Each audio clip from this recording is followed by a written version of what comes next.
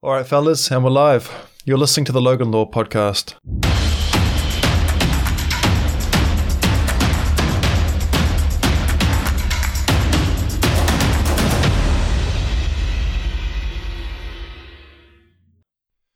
Welcome to the Logan Law Podcast, the show dedicated to reviving mindsets, skills, and knowledge, which as men we need to be able to thrive in this modern world.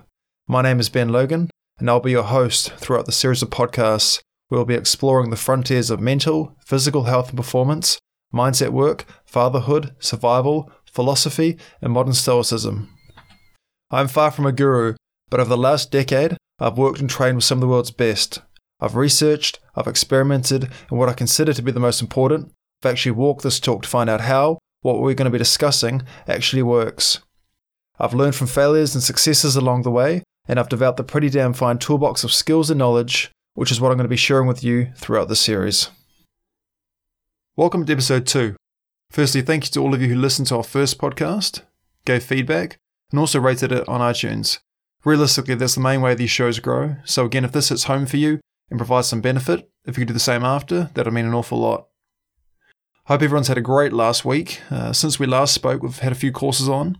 We also spent the winter solstice camping out at Glenorchy, which was damn cold, but we had a lot of fun. We had some hiking, swimming, fires, camp food. It was also very good practice refining the art of camping with a baby, especially in wintertime. I want to start with a quote that I really enjoy, and one that I feel is very relevant to what we're going to be talking about today. It's by a man called Charles Alexander Eastman, who was a Santee Sioux. In order to develop the resilience necessary to endure these ups and downs and prepare the body for extraordinary exertions that it might at any moment be required to undergo, the Sioux intentionally trained for toughness. Fasts from food and water were undertaken, even when there was plenty to eat and drink. Ice baths were regularly taken, and hard exercise was kept up continually. The Sioux placed a heavy emphasis on physical activity because they felt building a young man's fitness not only strengthened his body, but developed his ability to live a life of moral virtue and self-mastery. Now, for those of you who have followed our work for a while, you'll know that I do enjoy a gay old time swimming in the rivers and cold water. It's not because I'm a masochist or have some other issues. There are some very good reasons as to why I do it, and this is what we're going to be covering in today's show, which is going to be cold water training and environmental conditioning. This is something I started an interest in slow progression in about 10 years ago. It wasn't something that came easy to me at all, actually. I really struggled with the cold prior to this, but I felt a really deep connection to it, and I was drawn to exploring this in depth. The history of cold water training, or cold immersion, or cold thermogenesis, whatever you want to call it, it dates back hundreds of years, and it's been used as a practice and a ritual by the Native Americans right through to the Eastern Europeans. It's a topic that's had a lot of attention over the last 5 years. It's one that I also get a lot of questions about. So in this episode, I really wanted to break it down into 3 main components, which are going to be the history and philosophy behind cold water training, the benefits, and also the strategies to implement this into your own individual health strategy. Now again, although this overall show is directed from a male's perspective, this episode and topic is really well suited for both men and women. Before we get into the 3 main components, let's ask this question. Why is the cold and exposure to the elements important and also beneficial? As we touched on in last week's episode, health, strength and resilience, they don't just happen. They're a byproduct of certain inputs to the body. When we work out, provided we do it correctly, we're going to get stronger and fitter. If we don't and we just leave it, we're going to get atrophy. We also spoke about the fact that as humans, we're largely a byproduct of millions of years of evolutionary adaptation, and that we now assume our biology has kept up and evolved with modern times. The science is very clear that the human genome is still very much adapted to pre-agricultural revolution times.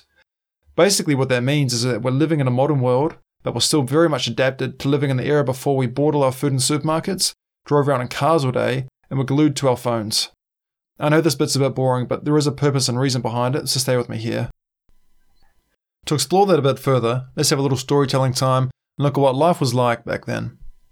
Long story short, it was damn hard. They didn't have the modern conveniences that we now have, but more specifically, they had 3 very important requirements that they had to deal with and master. First was food, the second was physicality, and the third one was exposure to the elements.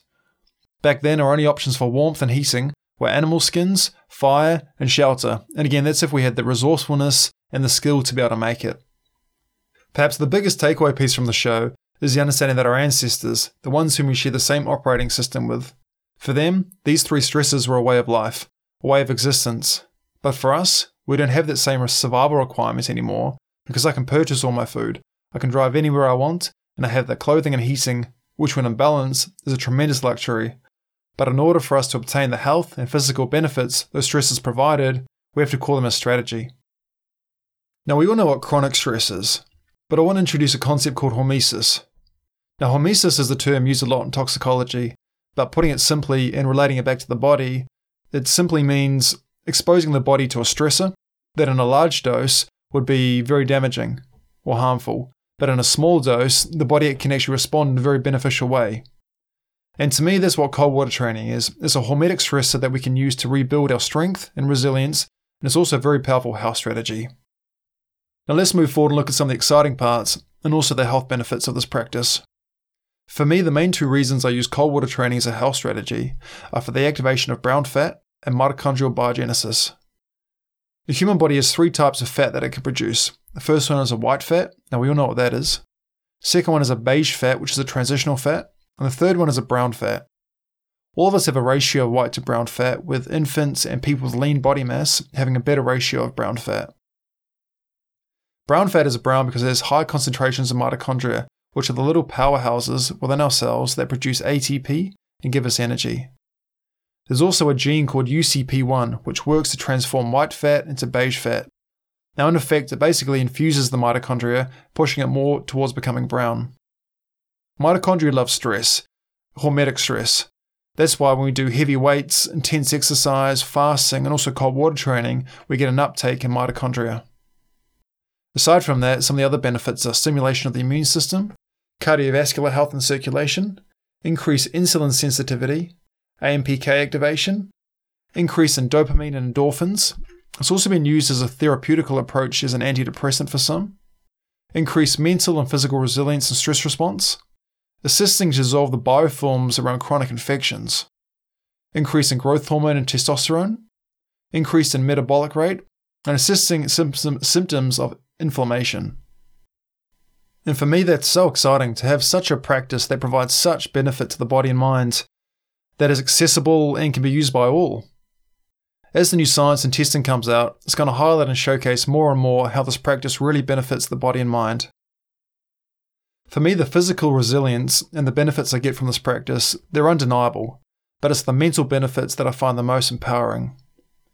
To walk down to the river in the middle of winter when it's -4 degrees out and the water's only a few degrees warmer, that still strikes a deep fear within. It tells the mind that you can't do this, to go home and sit by the fire. But this type of training has taught me the power of absolute commitment, the mental ability to fully commit to a task without hesitation or self-doubt. In extreme cold, if I give myself the option to swim or not, I'm just going to dance around the side of the water's edge for an hour. But if I go in with a mindset of absolute commitment, I find it much easier. I think we can all agree that we're our own worst enemy at times. We construct mental barriers that we really stop ourselves from achieving personal goals. Regular cold water practice absolutely takes a sledgehammer to those barriers, as each time you train, you realize how much more you can achieve.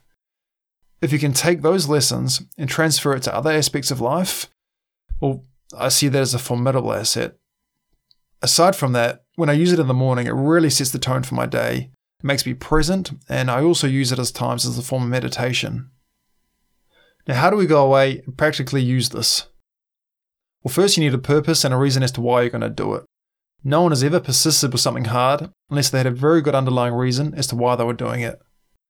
For me, I want invincible health and strength. I want mental fortitude.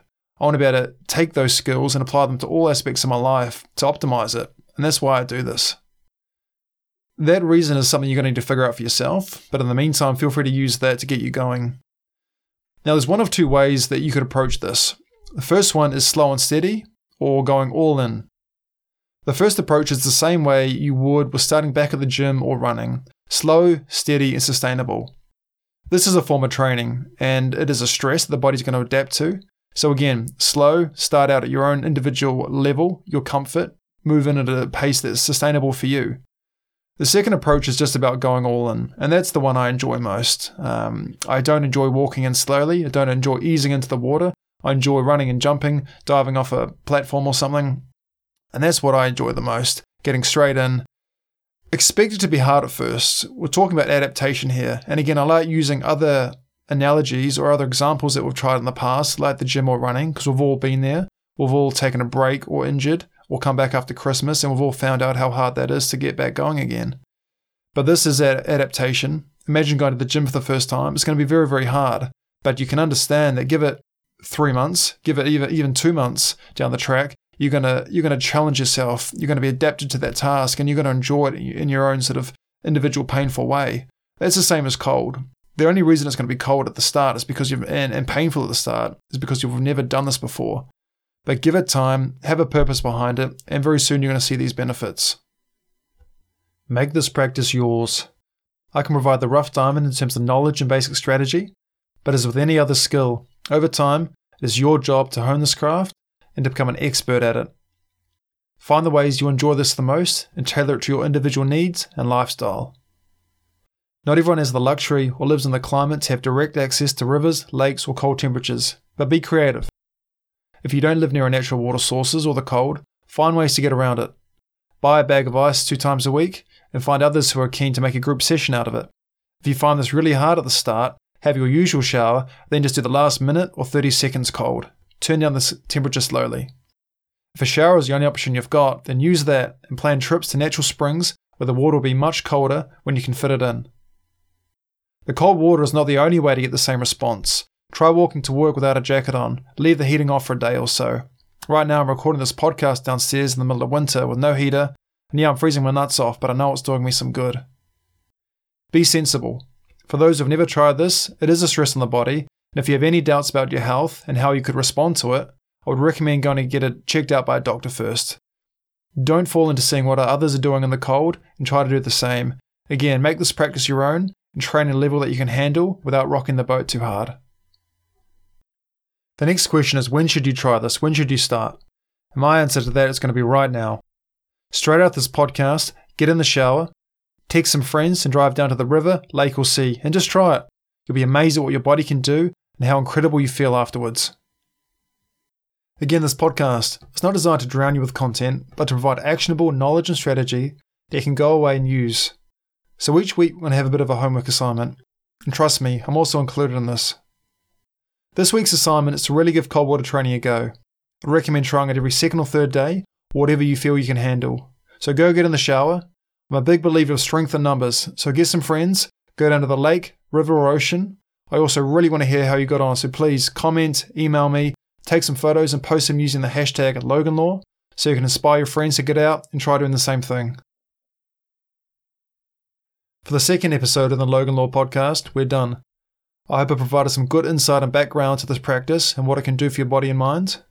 If you have any questions at all, please feel free to get in touch with us and ask. We also have some good content and articles on the Logan Law Journal on the website, along with our courses that you can come and join us on. Next week is going to be an amazing episode as we shift it up towards survival. We're going to be discussing the psychology of survival, preparedness, and everyday carry, so please tune in and join us. For those of you listening and also following our work, again, I really do appreciate your support. If you like what you hear, please rate, review, and share. And until next week, stay strong, keep pushing hard, and I'll see you then.